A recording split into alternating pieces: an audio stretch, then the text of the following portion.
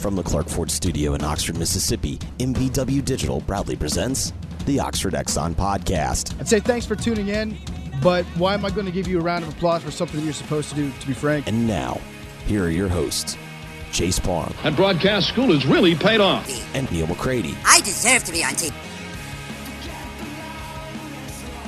Carey Murdoch of Sooner Scoop, and then up to spend some time with us here on kind of a special edition of the Oxford Exxon Podcast. Carey, first of all, how are you? Worlds colliding once again. It's unbelievable.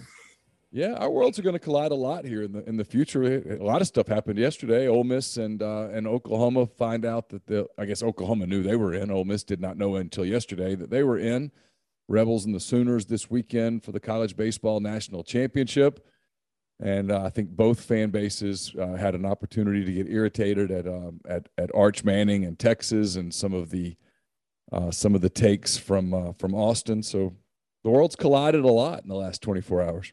Yeah, I didn't. I to be honest with you, I didn't think about the whole Ole Miss connection. I mean, I should have. I mean, should have been first to mind. But yeah, I mean, look, you know, I love you guys over at Rebel Grove, and I think it's. I mean, it's so bizarre because we've kind of been predicting for a while, like that the Ole Miss and OU fans have kind of a kindred spirit. This is not the way for them to get introduced to each other, I don't think, playing for a national championship. So I have to especially with all the Jell-O shots that the Ole Miss fans are imbibing themselves with. Yeah, the Ole Miss Jell-O shot, the Ole Miss and Arkansas Jell-O shot thing was probably a little bit of a message to OU and Texas of, hey, it is different. I don't know about it meaning more, but it is different. Look, look, OU's coming from the Big 12 where they have the worst slogans in the country. So no one should be able to make fun of it. Just means more.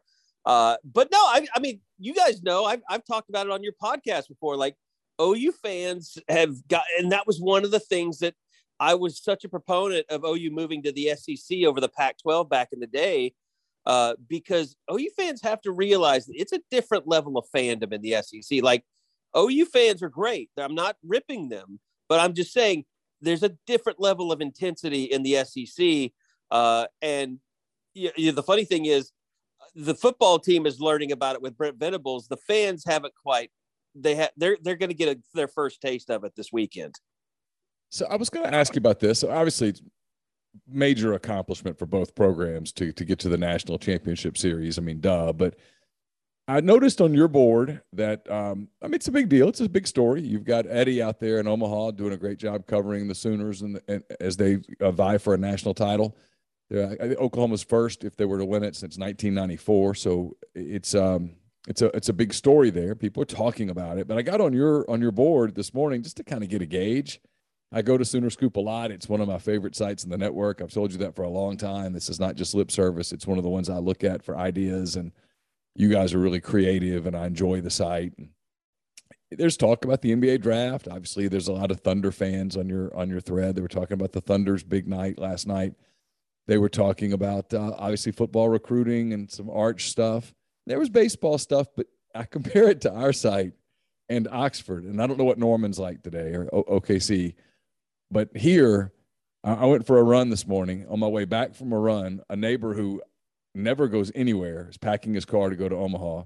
The people across the street, the dad and two of the kids were loading up to go to Omaha. I think if you want to rob a bank in Oxford, this is the weekend to do it. If you've got some dirty laundry that got to get aired in the local paper, this is the weekend to do it. Press release them now. Yes. Negative press releases, go. If you've got something to get out, now's the time.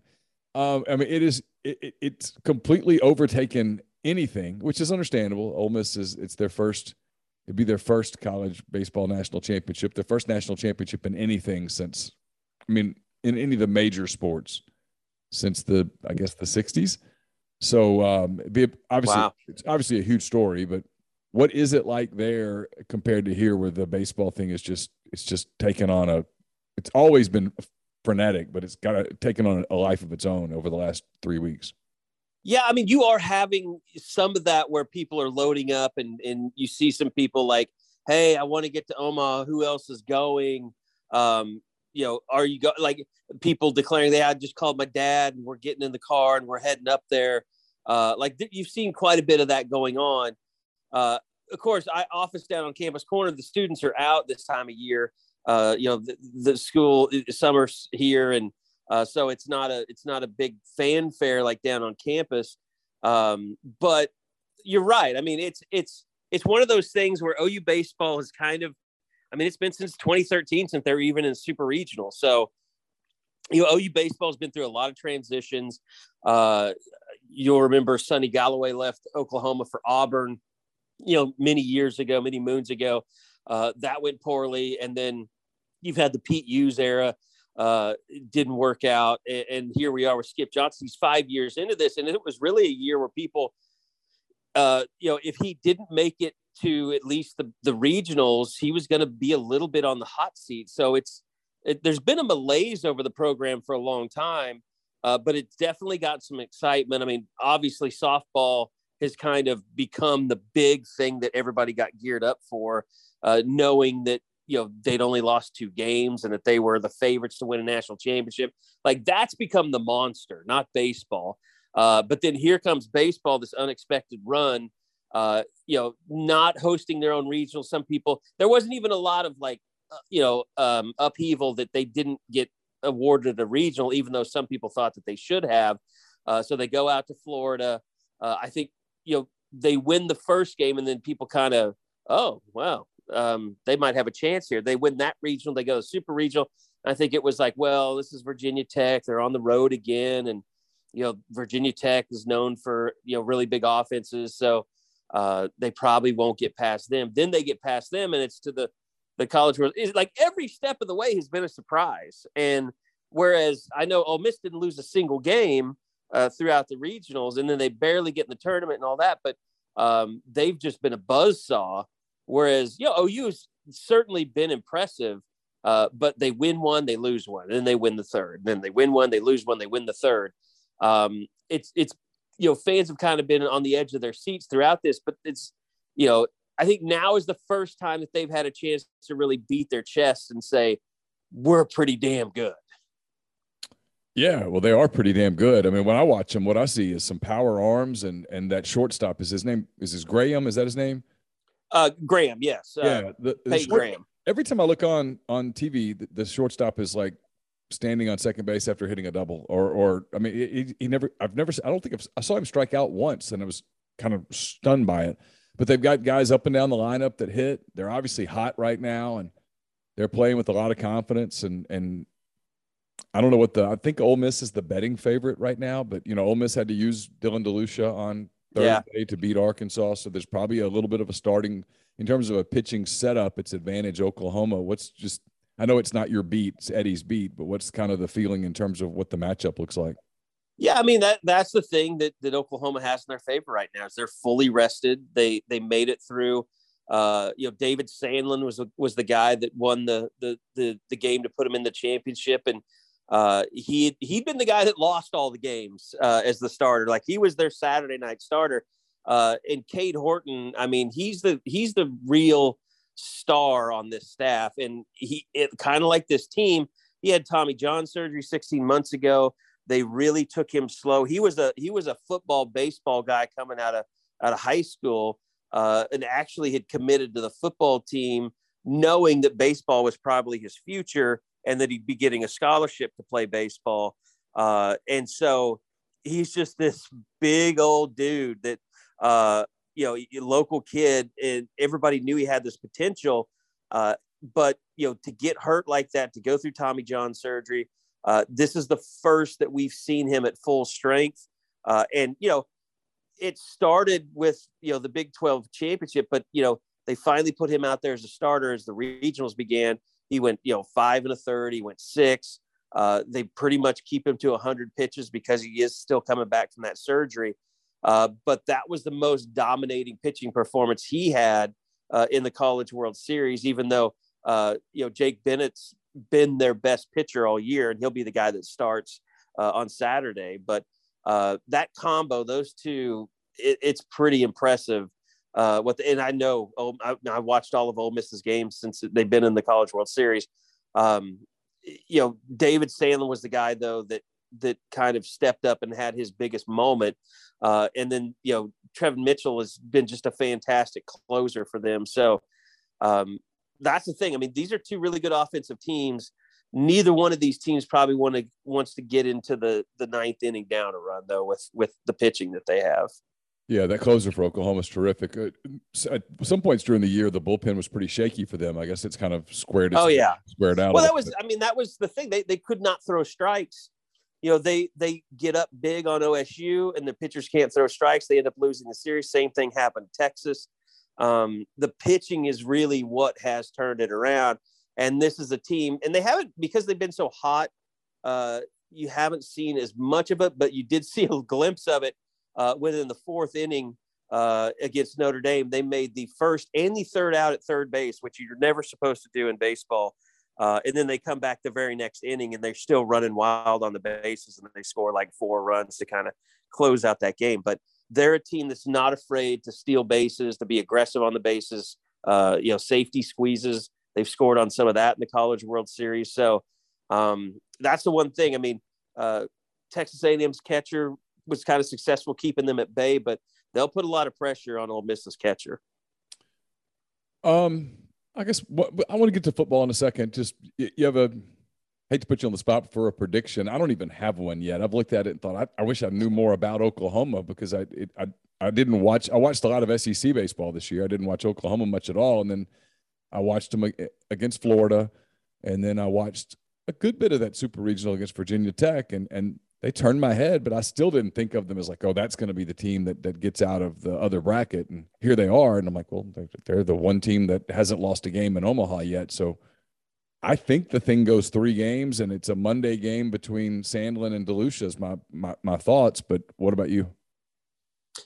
I don't think I've ever told you this about myself. I cannot stand predictions. Oh, I think predictions are the dumbest thing in the world, because why do you care what I'm going to predict? If you're an Ole Miss fan, why do you care? If you're an OU fan, why do you care? I don't live in Las Vegas. Unless I live in Las Vegas and make my living as a gambler, who gives a damn about my prediction on anything? You know what? And the one thing you're right about following Vegas, I mean, we're switching topics a little bit here, but it was not Adrian Wojnarowski or Shan's, whatever his name is. Yeah. It was not those guys yesterday that was the first to tip off that, hey, there's a change at the top of the NBA draft. It was Las Vegas. Really? Oh, yeah, because the line. Yeah, the line moved. It shifted overnight on Wednesday night. People woke up early Thursday, and Paolo Banchero had gone from like plus 5,000. Which I hate, because I got so excited that the Thunder were now going to take Jabari Smith. And of course, even when he was available, they took the guy I didn't want him to take. I'm not a Chet Holmgren fan. You're not a Chet guy, yeah. But like all the people, the writers who cover the NBA woke up and saw that, and they're like scrambling to their sources and stuff. And at first, people were like doubling down. No, the Magic are going to take Jabari Smith. And then slowly over the course of the day, apparently it shifted to, well, there could be movement at the top of the draft. This could be an eventful draft. And it was Las Vegas, not anyone else. It was Las Vegas that tipped them off, because clearly, and there's no doubt about it, somebody leaked to Vegas. It's what I've always said, is it's really hard in these organizations like OU, Ole Miss, whatever. Inside that football building, there is somebody who's leaking to Vegas about injuries and stuff like that. Right. It's absolutely indisputable. No, I mean, but here's the only way it could have gone worse for me last night, is if it had been leaked and Chet Holmgren had been decided to be their first pick, and then Sam Presti threw open the war chest of draft picks that he has and moved up to get Chet Holmgren to make sure that he got him. Like, at least I guess I could be lucky that they didn't give away a bunch of draft picks and also drafted Chet Holmgren. Because they would have. There's no question now. You know, because you know that was their guy all along. That was their guy, and he was going to go get him. And turns out that he had 2 other guys that he really wanted in the draft. He was trying to trade up ahead to get Jeremy Sohan, and then he was trying to trade up to get Ousmane Deng. And you see what the price he paid for Deng to move up to 11 to get him. Yeah, he was going to be aggressive. So it tells you, no question, that if Orlando had decided they wanted Holmgren, the Thunder were, they would have done whatever it took to get him. So they were going to look, I hope he works out. I mean, I do. But can you imagine if you're that team and he comes in, he's just a stiff, and he can't handle the physicality or the athleticism of the NBA, and you're like, we've tanked for this many years for you, kid. Like, what a kick in the nuts. I don't think he's going to be a bust. I really don't. I just don't like that he has bust potential. Like, he does have the lowest Jabari floor. Smith and Paolo Banchero both are two guys that you don't really feel have bust potential. They may not live up to their hype, but they're still going to give you something. I think Chet Holmgren has the ability to just completely suck if it all goes wrong. Yeah, I think people have the Pokashevsky fear, and then they have like Sean Bradley and all that kind of stuff. But I can't stop. Actually, it took me a while this morning on the radio. I kept trying to say Chet, but I kept saying Poku. Yeah, I know. I was not excited about Jang. That was not the guy. It was not the wing that I wanted. I don't like the word project at this point, but I know it's still early in the rebuild, but yeah, be nice to take a step here soon. You want a good guess, so we should probably stop talking about the Thunder. We probably should. So let's switch to this. The last time we had you on, Oklahoma and Texas had just announced they were joining the SEC. I know they said 2025. I know everyone said 2025. I'm going to be honest here. I didn't believe 2025. I thought it would be much sooner. I guess I thought it would be 2024, maybe even 2023. That appears to not be happening. What are you hearing in terms of when Texas and OU will be let out of purgatory and come over and hang out with us? Here's a couple of things that I think almost not guarantee, but make it very difficult for OU to get out early. And that is, they just raised almost $40 million to build a new softball stadium. They're $10 million into a $30 million baseball stadium renovation.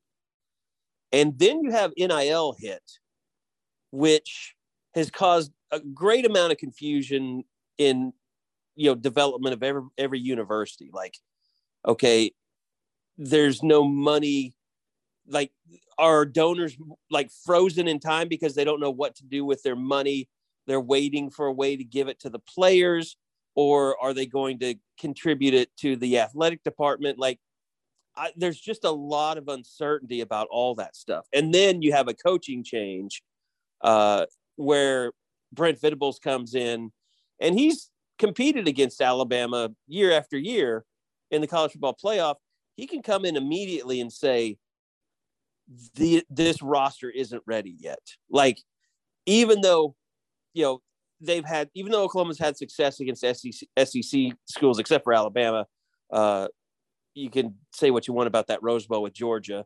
It was a success until it wasn't. Yeah.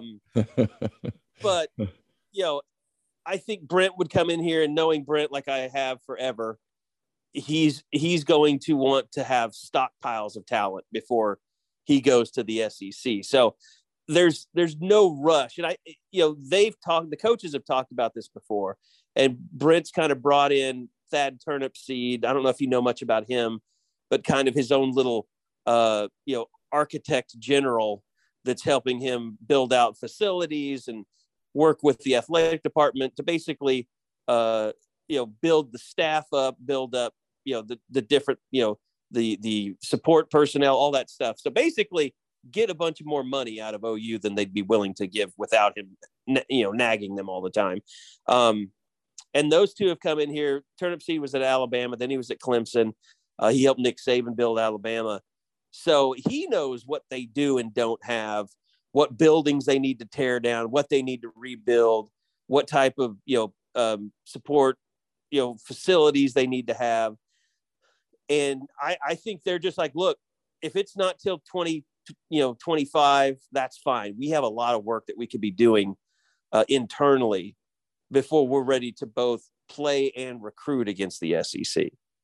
What's it like kind of being in a league, though, where everyone knows you're leaving. They're pissed at you for leaving, and yet you got to compete in that league for a while. I think it's funny as hell every time that Texas and Oklahoma play for a national championship right now. Like, or, in the college, I mean, softball, it was Oklahoma versus Texas. Like you think that that's embarrassing for the rest of the Big 12 conference. Yeah.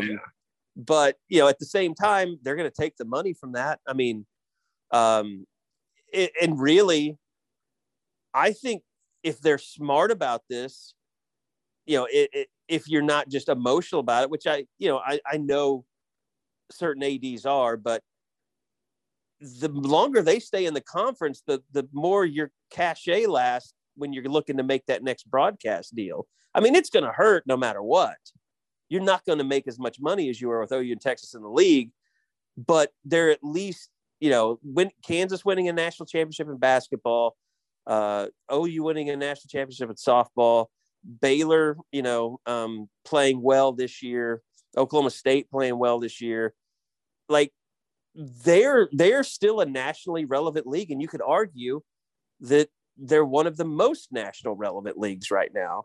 Then we'll see what happens with baseball, but man, I mean, golf, Texas won, men's golf, Texas won women's tennis. It's just like, they're all over the place. Big 12 teams are all over the place in championships. And, the longer they stay, the longer you kind of hold on to that reputation. There's no reason for you to be upset if you're the Big 12 other than the initial shock of it all, because the longer they stay in here, the more they're helping your league. What's going to happen to Bedlam? Football might go away for a while, probably will go away for a while. Other sports, I think, will continue to play just because we all know football generates so much revenue. And really that hurts Oklahoma State more than anyone. But the other sports, they need that, man. I mean, they're not big revenue producers. Every time you can have OU and OSU wrestle against each other and get, 10,000 people to show up, that's something OSU is going to need in the league they're going to be in with the TV revenues being down like they will be. Let me ask you about Texas, because I'm curious, because we saw the Arch Manning thing happen. I said a year ago I thought Arch was going to Texas. I thought the tea leaves were right there. I think Arch Manning views Texas as a school where he can go and be the brand. I think that's important to the Mannings. He can't do that at Alabama. He can't do that at Georgia. They just won a national championship. He's not going to be the brand in Athens. I think he can do that in Austin. Yet you look at that Texas program, and here we are again. You look at them, and I know Steve Sarkisian, and they're recruiting really well, and they got a lot of NIL and all that stuff. I get it. But you look at them on the field last year, and they weren't very good. They lost a lot of games. How far away are they from being able to truly compete at the top of the Big 12? And then obviously knowing where they're heading in a few years. Well, and that's another thing that's, why there's no hurry to get to the SEC, because Texas is farther away than anyone. I mean, they were 5-7 last year. They lost to Kansas. They lost to Kansas. They continue to lose to Kansas. They lose to them all the time. It's crazy. But I think there's two things at play here. One, it's a fantastic decision from a business and marketing perspective, because Texas has not had a significant quarterback since Colt McCoy. And he didn't get the credit that he deserved because he followed up Vince Young, who took him to a national championship. So you've gone all this time with all these notable failures. You think of like Garrett Gilbert, who was the number one quarterback in the country, went to Texas, ended up transferring to SMU. And I think as of a couple of years ago, he was still on an NFL roster. So it was like, no matter who Texas would bring in there, no matter how star-studded or how 5-star or whatever, they could never develop that star quarterback. While up across the Red River, you've got Sam Bradford winning a Heisman, Jason White winning a Heisman, Baker Mayfield winning a Heisman, Kyler Murray winning a Heisman.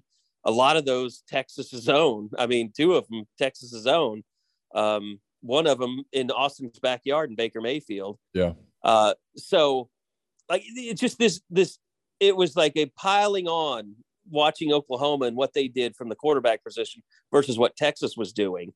And then you have Arch Manning, a guy that has no ties to Texas, but he is from football royalty and basically could infuse something into Texas if he did. If Arch Manning lives up to the hype, let's say he wins a Heisman Trophy at Texas, regardless of winning a national title or not. Okay. He becomes the guy to put the new spark in the era of Texas offensively and their quarterback history that has been essentially, I'm trying to think of the right word to label it, but I mean, it's been a curse. It's a cursed position at the University of Texas. He could, what do they call that? Do they take a hex to a curse, or they take off the hex? You try to exercise the curse, right? Exercise the demons, the quarterback demons. That's what Arch Manning would do. He would be a legend, not just financially, not just a financial windfall, but a perception windfall, a legend. He would do something that they have been praying with all the money that they have at Texas. They can't buy their way out of this. I mean, to say he would be a savior is that's not hyperbole. You're right. It's if we were talking about this with Chet Holmgren, right? If he reaches his ceiling, if Arch Manning reaches his ceiling as a college player, Texas was a great choice for him. Yeah, because if he does it at Alabama, they just go, oh well, he's just another one of the guys that did it. If he does it at Georgia, all the people around him, Tua won it, and then Bryce Young won it. Yeah, so sure. Yeah, and Alabama made him into who he was. If he goes to Texas and does it, he takes one of the most storied programs in the history of college football and is one of the few people that can say he remade that program. Yeah, I mean, I get it. I always, whenever people were breaking it down, I thought Georgia's chance to land Arch Manning disappeared the night that they won the national title. Yeah. That was always kind of my thought. All right, I'm curious here because Texas, we've heard a lot about NIL. By the way, let me throw this out there too. Yeah. Are we sure Arch Manning is as good as his ranking? No. Or is Arch Manning someone that everyone loves to talk about that generates clicks, that generates interest? Like because I haven't sat there and compared him to everyone, but from what you watch, got a funky delivery. Yeah. I don't know about arm strength, but is he kind of built? Is he a media creation, or is he legitimately? Because I don't think he's the number one quarterback in the country. I don't either. But, I think he's got tools. He's got the size and he's got the bloodline, and the bloodline is worth something. I mean, his uncle was one of the all-time greats. His other uncle was one of the is going to be a Hall of Famer. Took the Giants to 2 Super Bowls. The whole deal. I mean, it's hard to people that discount that. I'm like, no, it's real. It's the DNA. And I'll say this on the other side. Say he'd gone to Ole Miss. Ole Miss is going to want him to be the next Manning, in line to be their starting quarterback and to continue that legacy. Sure. He's not going to have that at Texas. Texas, it's going to be, well, you weren't what we thought you were. We'll move on to somebody else. I like the Nelson kid that's going to USC better. I like Jaden Rashada better. There's a bunch of not a bunch, but there's 2 or 3 of those. Of the kid in Detroit, the kid that OU has signed, the Jackson Arnold kid. I mean, he's moving up fast. Getting to see him in person, like he's built differently than like Malachi Nelson and Arch look like kids if you put him up to, like, he's a grown man. And that's the kind of thing, like, that doesn't mean he's going to be a great quarterback, but sure. Physically, I have questions about both Malachi Nelson and Arch Manning. Well, you bring those guys in with these big NIL deals and these big expectations, and they're not ready. I mean, and now, you don't get as much time before someone just labels you a bust and goes next because of the transfer portal and NIL and the ability to just buy yourself out of a bad situation. Let me ask you this. Do you think that Peyton and Eli and Art and Cooper go to Arch and say, hey, don't worry about NIL deals right now. Just become a quarterback and that's all going to come because they've been through that? Or because they are such marketing whizzes, do you think they're just like, let's just get a bunch of money while we can? Don't you have to get it while you can? I don't know, because you've got football decisions and then you've got business decisions. Sure. Well, like, you know, when was Peyton Manning really the lovable, personality he wasn't that in the beginning. No. He got established as a football player before he really let us see who he was, through commercials and all that stuff, the Saturday Night Live and that. Yeah. And, for the longest time, Eli, to your point, was kind of viewed as this, kind of dummy, if you will, a little bit. Because he's soulless, vapid, nothing. Yeah. Yeah. And it turns out that he's anything but that. But, so your point is a good one. I can tell you this. I know someone close to that family who has said that people in the family have told him to look at Peyton and what happened to his body over the course of his career and have said, get your money now while you can, because you never know, and you might not want to play that long. Yeah. So I don't know. I don't fault any kid who takes as much as he can get when he can get it. That being said, and you're covering one of the programs that has, at least from the outside looking in, it looks like they kind of have it going on from an NIL standpoint.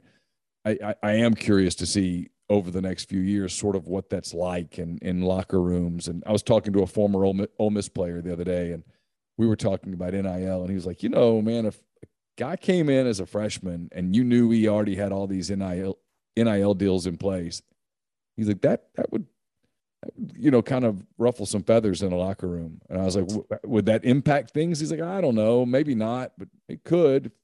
I think it's one of those things where it's up to it's kind of like the Spencer Rattler deal. It's like, it's up to the kid. Like, what kind of attitude does he have? Is his attitude, I've got all these deals and you don't have them, so I don't need to work as hard as you. It better be a kid that, if he has all those deals, he's coming in and saying, I have to work harder than everybody else to justify why I'm here. And not everybody's that mature. Speaking of mature, how hated is Lincoln Riley in Oklahoma these days? It's died off a little bit, but it was serious. It dominated everything every day. I will say, and I don't know if you know the joke, but Lincoln had always had problems with umbrella defenses. Iowa State always gave him problems. When teams would drop extra men into coverage, it would slow his offenses to a crawl. And so I'd threatened one day on the pod, like, what if we made a t-shirt that said rush 3, drop 8 as kind of a dig to Lincoln? And we did it. And I've sold hundreds of those t-shirts. He hated you, right? No. That's the thing. Like, okay, so on our message board one night, it was a Saturday night. I might have had some of my favorite whiskey in me. But we had one of these posts from, how it happens every once in a while, you get an angry poster that he wants to know, like, everything's closed off. There's no access. Like, even my friends that are former players that would go to practice, they would get hounded. Like, don't you be telling anybody that, what you see here. And it got to the point where I stopped even talking to him because it became such a headache. Them getting mad at me if I ever said anything that they told me, because sure, it was just a total Gestapo operation. And so one night, probably 2:30 in the morning, someone just started this thread just ripping us for not having any information from the scrimmage that day. And I said, don't blame me that Lincoln Riley's a psycho and one of the biggest dicks about media coverage in college football. And so some fan screenshotted it, took it to Twitter, tagged Lincoln and tagged OU football. I went ahead and said, oh, you forgot the athletic director. And I have a really good relationship with him. So I tagged the athletic director as well. And so fans saw it. They called my radio station. I got suspended. I almost got fired. Did you really? For something I said so at stupid 2:30 in Saturday. Yeah, it was just a big thing. This was like back in August, though, before the season started. Yeah. And so after he did what he did, I took the biggest victory lap that ever was. But I apologized to him directly. I was like, look, this is the situation. It was on a behind a paywall. Someone took it and put it on Twitter. I would never call you a dick, on a public forum like that, but it was to a criticism because your media policies aren't good. And so actually we had this big discussion and everything got better.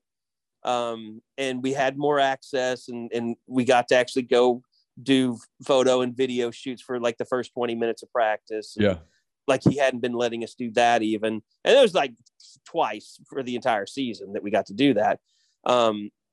But no, I mean, we always had a good relationship. Lincoln was never close to anyone in the media. He kept everyone at arm's length. And now you kind of see why. But it definitely, there was a lot of weird stuff that happened as that year started getting, later and later. I mean, they lost to Baylor after a bye week and they looked like they hadn't practiced that in those 2 weeks. And then there were rumors that he was actually, out in LA the week before, like someone had spotted him at a private airport. And so now you're trying to piece things together. Like, okay, at what point was he talking to USC? What point did he know he was going to leave? Because, OSU did the same thing to him. OU was killing them in Bedlam in the final game.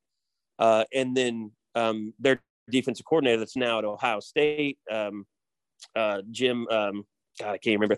Anyway, he rushed 3 and he dropped 8. He was blitzing and sacking, trying to sack the quarterback, and they just carved him up in the first half. He said, you know what? I'm going to do what Iowa State, Jim Knowles. I'm going to do what Iowa State did, and we're going to rush 3 and we're going to drop 8 and make them throw, make them beat our zone coverage. And Caleb Williams couldn't do it, just like Spencer Rattler couldn't do it. And so then we had the infamous press conference afterwards where usually they allow me, if they know it's going to be a tough question, they'll allow me to ask it last if nobody else asks it. And so I had the last question. Nobody asked it. And I said, Lincoln, I have to ask you this because it's nonstop. And he stopped me and he said, Carey, stop. I'm not going to be the next head coach at LSU. And the thing about it was I did ask him a follow-up basically saying, well, if you're not going to LSU, is there something going on at OU that makes these job rumors persist without you addressing them? Like, is there anything that Joe Castiglione can do to make you feel more comfortable staying here? And he hemmed and hawed and said how great a relationship he had with Joe Castiglione, the administration. Everybody's 100% behind, where they wanted to be and what they wanted to do. But the entire time he wouldn't look anyone in the eye. He was looking down and it was awkward and weird. And then, wake up the next morning and Bruce Feldman's reporting that USC and Lincoln Riley are close to, putting together a deal. So did he go to USC because he wanted to escape the SEC, or did he go to USC because the package that was put together was more lucrative?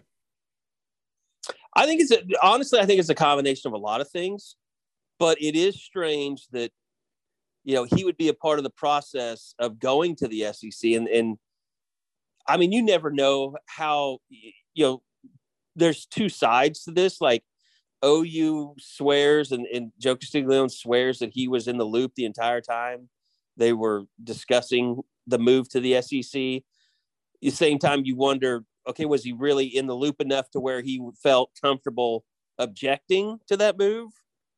Like, or did he try and, but he goes to a place in USC, Carey, where, I mean, you're a big picture guy. A lot of people in our business aren't. You are. I like to think that I try to be. He goes to a place at USC where he's in a league that the TV deal is about to expire. The grant of rights is about to expire. It's the most prestigious program in that league, and it would stand to reason that USC is going to at least explore its options, right? Yeah, but I just think that when you're dealing with West Coast schools, I don't know, a private school like that, like how much does their president really make decisions based on athletics? Like, to me, OU went through the same thing when they had David Bourne as their president. He wanted to be considered an elite academic institution. He wanted to be aligned with the Big Ten more than anything. Like, that was the whole reason. OU could have been in the SEC a long time ago, but Bourne kind of looked his nose down at the SEC like, well, they don't have all these big research grant schools like the Big Ten does. And that's what we want to be a part of as a university. Like, he thought academics were, the kind of the lower class of a university. Like, they were just there to entertain the alumni. But the big picture was, their research, facilities, their hospital, their law school. Like, he wanted to elevate the academic brand. And so I would think that USC's president is similar. Like, he's focused on the academic side of things. But no, I mean, I don't really see them leaving the Pac-12, but I think it's more or less Lincoln knows that schools have been poaching the West Coast for a while because they haven't been as competitive at USC. And he knows that's the sleeping giant with all the talent he needs right in their backyard. And he doesn't have to try that hard. And he won't. I mean, he is a good recruiter. He'll lock down. He and Dan Lanning will fight to lock down the West Coast.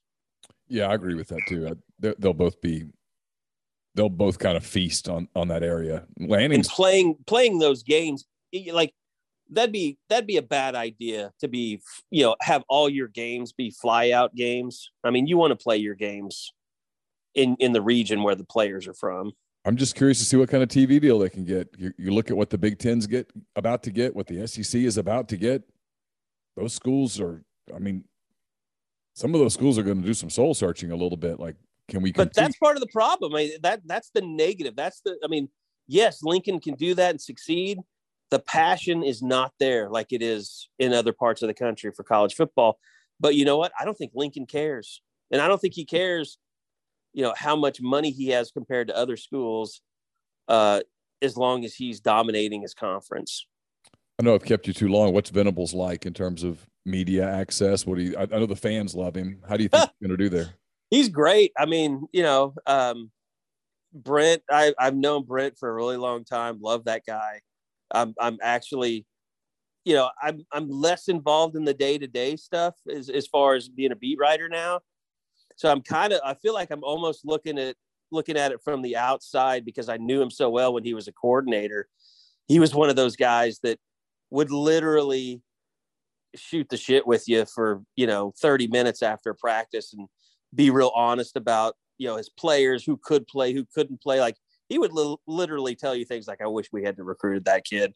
But like, he's not that same guy now. Now it's funny because he really is a leader of a program. Like, you can tell he's taken a lot from Dabo in terms of, and I think from the outside, always you're going to look at people like Dabo and you'd be like, what a rube that guy is. Mm. Like, what, kind of, that can't be real. Like, I'll say this about Brent, like, everything about him is genuine.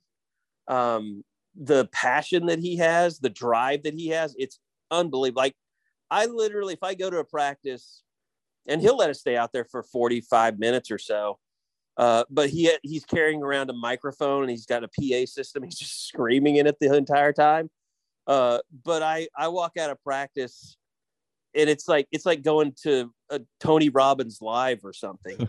And I'm like, man, my life is so worthless. Like, I should be doing so much better than I'm doing. Like, I need to go get on a treadmill right now.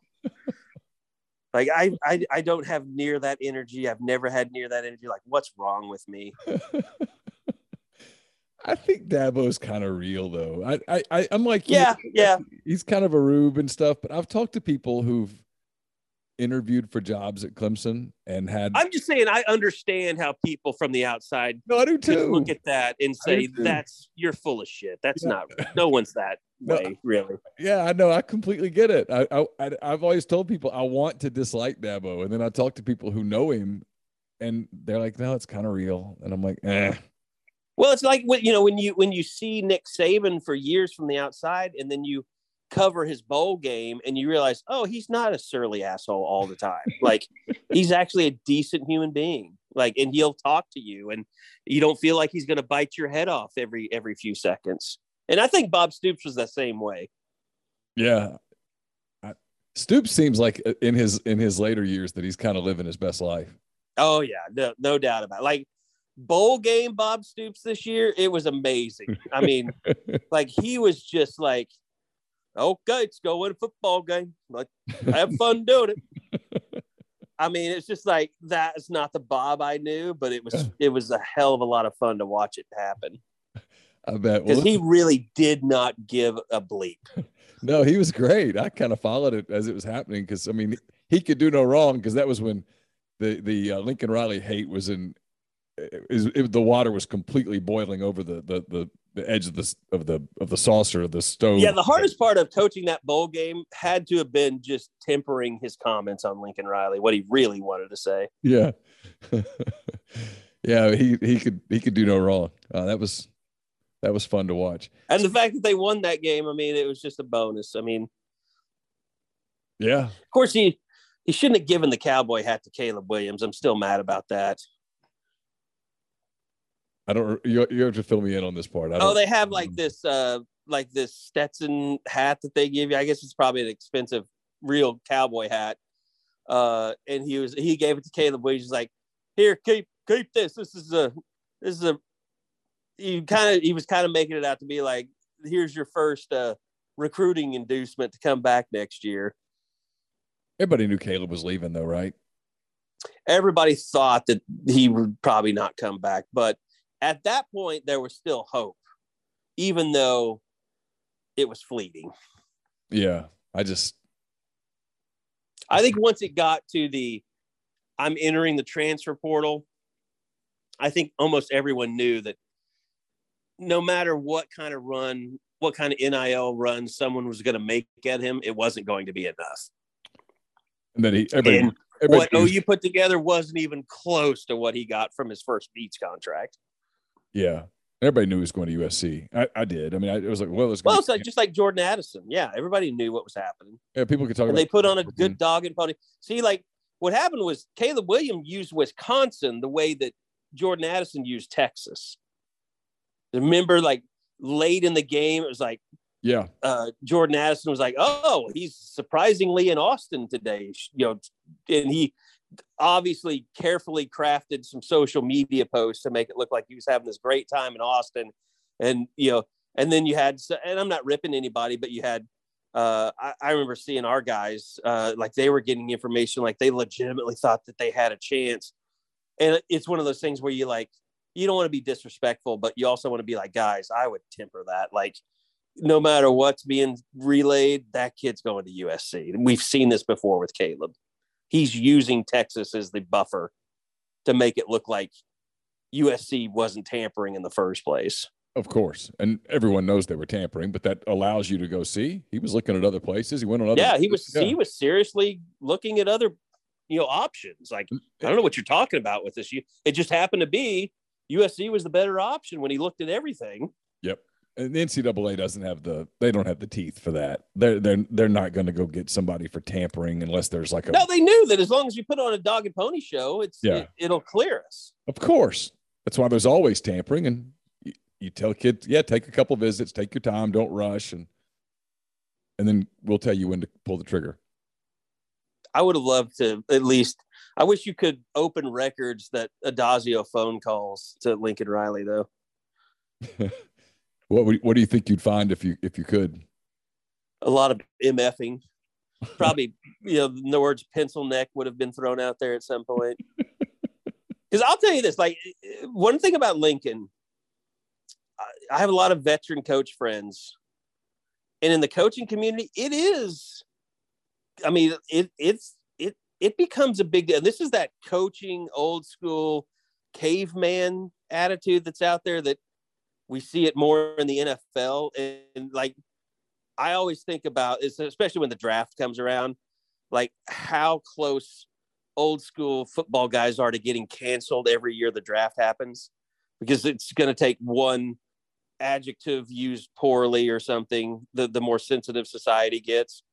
But it's like the old school coaches that like actually played football and then became coaches. They don't like Lincoln Riley because he never, and it's one coach one time described it to me is like, watch Lincoln Riley when the bullets start flying, because he's never been in a gunfight. The fact that he became a student assistant, never really played college football, like it doesn't sit well with a lot of coaches that have, like, I guarantee you, like a Mario Cristobal hates a guy like Lincoln Riley, especially an offensive line guy. Oh yeah, for sure. Yeah, because he comes across as he comes across like some of the, like he would fit better in the NFL. Like he comes across as like a Sean McVay or a. Well, he comes across as an egghead coach for some of those guys. Yeah, but he's got that kind of, I don't know what words I'm looking for. Kind of the pretty boy, trying to be smarter than everybody else, trying to reinvent the wheel and that kind exactly. of. And that doesn't go across. That doesn't go across well with a lot of old school college guys. Well, and to be honest, I mean, that's the biggest difference between Oklahoma now with Brent Venables and Lincoln Riley. Lincoln Riley had a strength and conditioning coach in Benny Wiley, who was on a reality fitness show on NBC. I can't remember what it was called. And people are like, well, Lincoln Riley's all Hollywood. His strength coach is a reality star. He's not really going to be tough enough with these kids. And to be honest, toughness in the trenches was their biggest issue under him. Yeah. I mean, Creed Humphrey just finished the year as the best, rookie offensive lineman in the league. And his last couple of years at OU with Lincoln Riley, we were all wondering what was wrong with Creed Humphrey, because it just looked like he was getting manhandled at times. So now that they have, they brought Jerry Schmidt back in here, and like the players are constantly tweeting out about how they almost died at summer workouts today. It was so hard.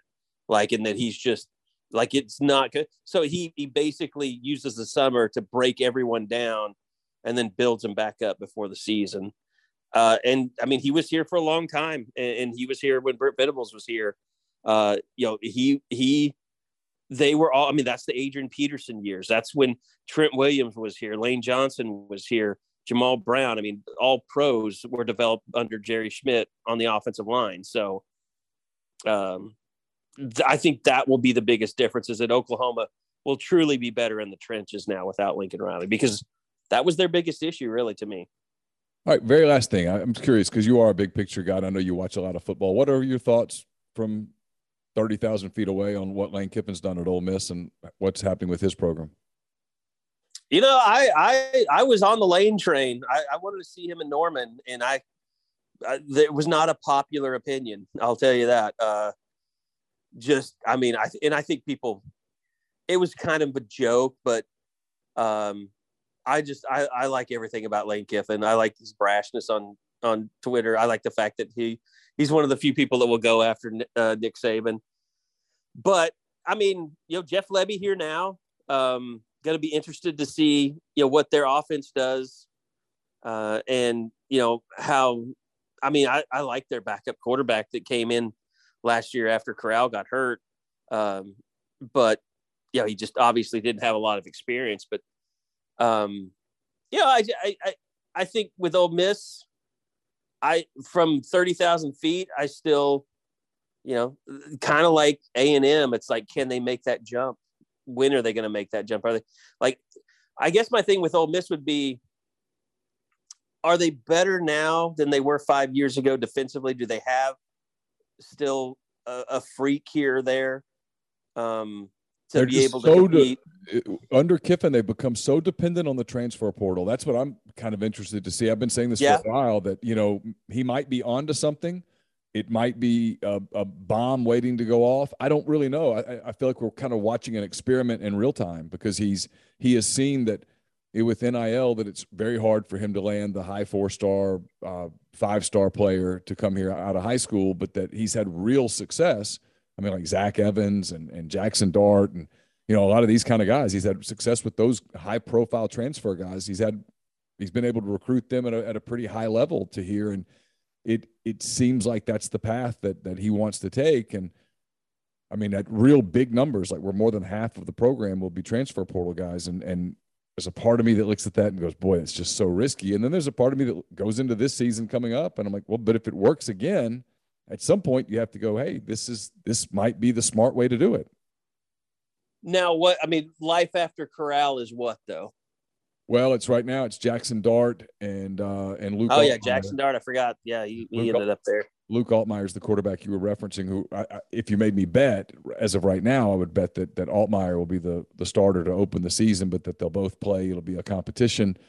He's heavily involved with Jaden Rashada, but it doesn't look good. It looks like that's Florida or Texas A&M, because there's just more NIL there than what Ole Miss either can or is willing to put together at this point. So it had to make Ole Miss fans feel a little bit better when all those Baylor defensive guys were drafted last year. Yeah, man, that Baylor they were good. No joke. Like, that Baylor team was legit. Like, and defensively they were, and they have been,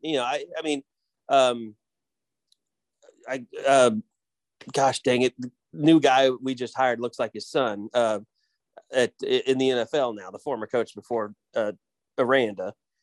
I'm blanking on his name. The former Baylor coach before Aranda? Yeah. Wasn't Morris, was it? That's a way back. No. Oh, this is tragic. I'm getting old. Yeah. Anyway, no, he built that defense. But of course, Aranda just impressed the hell out of me. And of course, he rushed 3, dropped 8 against Lincoln Riley this year. Yeah, Aranda's a genius. I'd say people judged Luke Altmaier when he came in for Corral when Matt got hurt. And I'm like, guys, not Ole Miss fans, but like just people in the media, they were talking about him. He didn't have any time to prepare, and he's going in against one of the nation's best defenses at this moment with one of his offensive tackles out for the game. That's not a recipe for getting it done. Yeah, but it's I think we all know. I still feel like look, Nick Saban is going to be pissed off this year, and Georgia, who knows? That's going to be really interesting. Like, do they have a drop off because they haven't been there before? And like, of all the proteges that have happened, Kirby Smart's done the best, but. Well, speaking of teams that lost a ton of defensive talent, oh man, their whole defense was in the first 2 rounds of the draft. Did they have 11 total? Was that what it was? Yeah, I don't know if it was that big. I'm being a little hyperbolic, but I think it was offense and defense. It was 11. Yeah, but they had like 5 or 6 defensive guys that went in the first 2 rounds or something like that. Yeah, that's and that's the thing. It's like Alabama was built to overcome that. I don't know if Georgia is. Yeah, we'll find that out this year. Tennessee should be better. I think Kentucky's going to be good. I think Josh Heupel is the biggest anomaly in college football right now. Like, I don't know. I don't know what the trajectory of Tennessee is. Josh Heupel, they're heavily involved with NIL right now. I'll tell you. Yeah, but he was nosediving at UCF. Yeah, and then he goes Tennessee was basically a golden parachute for him. But I hope he has. I always liked Josh. His last game as offensive coordinator was against Clemson in the 2014 Walmart Sweatpants Bowl, as it was then, the Russell Athletic. But he has not spoken to me because the last question I asked him was, do you think you'll be the offensive coordinator next year? And so that was pretty much, you've been excommunicated from my life. A lot of times when you ask those questions, that's the end of the relationship. Or it certainly puts the relationship on ice for a while. But it was another one of those things. It was like the questions were winding down. No one had asked him anything about his job future, so I had to do it. Don't you hate having to do it though in that setting? Because you're doing everybody else's dirty work and you're the only one that's going to pay for it. Yeah. I mean, somebody was going to have to ask it, but that's what you sign up for when you want to be a beat writer.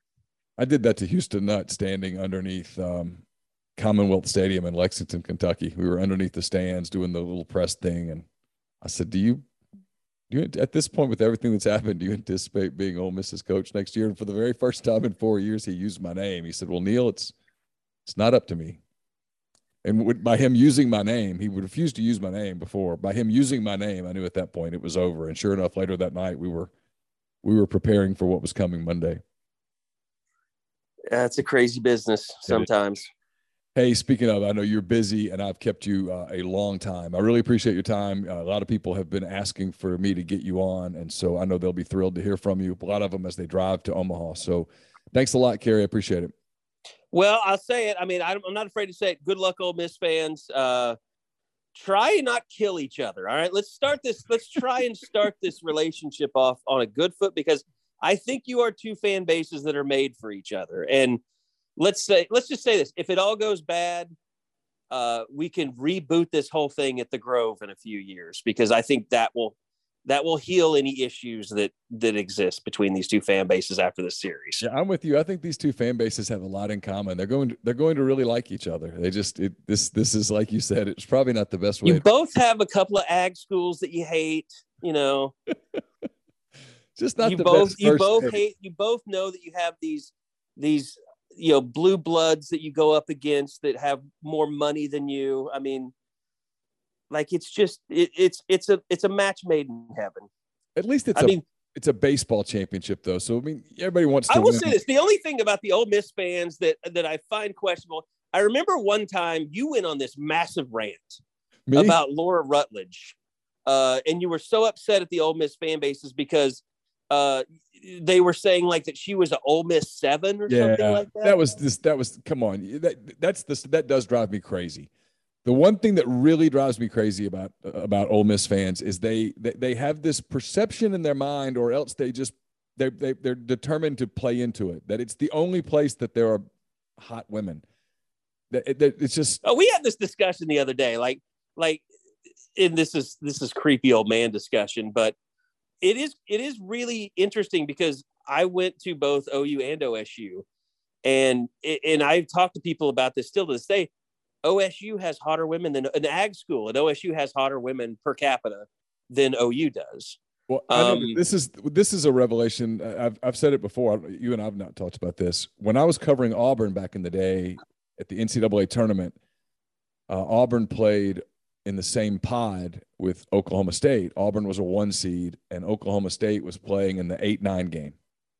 And so Auburn played, I can't remember, somebody, doesn't matter, in the 116 game, and they won. And so we were watching the 8-9 game to see, who Auburn was going to play and go talk to that winning locker room about playing Auburn and blah, blah, blah. And Oklahoma State had a dance team that was so talented. Oh, their palms are legendary. Yeah. They were so talented. I mean, Missouri is the same way. Missouri's the same way. We were cheering for Oklahoma State to play Auburn 2 days later for no reason other than that would mean that the dance team would return. The Palm Squad is legendary at Oklahoma State. Yes. It makes me feel good that that's the case, because we were. And the other thing was, like, I used to have to do radio remotes at like bars, like the Big 12. So like Texas Tech is an easier school to get into for the general population. So when you would go to Lubbock, they had all the hottest dumb women in the conference. Yeah, I know. That's kind of a point. I mean, it's just. But like even Texas A&M, a lot of hot women all over the place. It's crazy. They're everywhere. I mean, I get it. So yeah, so for there to be so for Ole Miss fans to say the women here hotter than anywhere else, it's like you haven't been anywhere else. Well, and that was the thing with Laura Rutledge. And listen, I hope Laura doesn't hear this. I know her, and I have a ton of respect for her as a person. Well, you were defending her, I thought. I mean, that's how I was. My point was, come on, you have to admit that she's not just some average looking female. I mean, she's She's a beautiful woman. Yes. Yes, exactly. That was my point. It wasn't. I don't have a wife to smack me around after this is over. So I wasn't saying it in any degrading way. I mean, just she's a beautiful woman, and before, she's very good at her job. I mean, Yeah, I watch NFL Live almost every day. She does a great job. Yeah, she's very talented. It was the whole thing about she's an Ole Miss 5 or whatever. Like, stop. It's just an insult to all intelligence. Stop. Hey, no, that was pretty funny. Yeah. Appreciate catching up with you, man, as always. Yeah, man, always. Again soon. Okay, talk to you soon.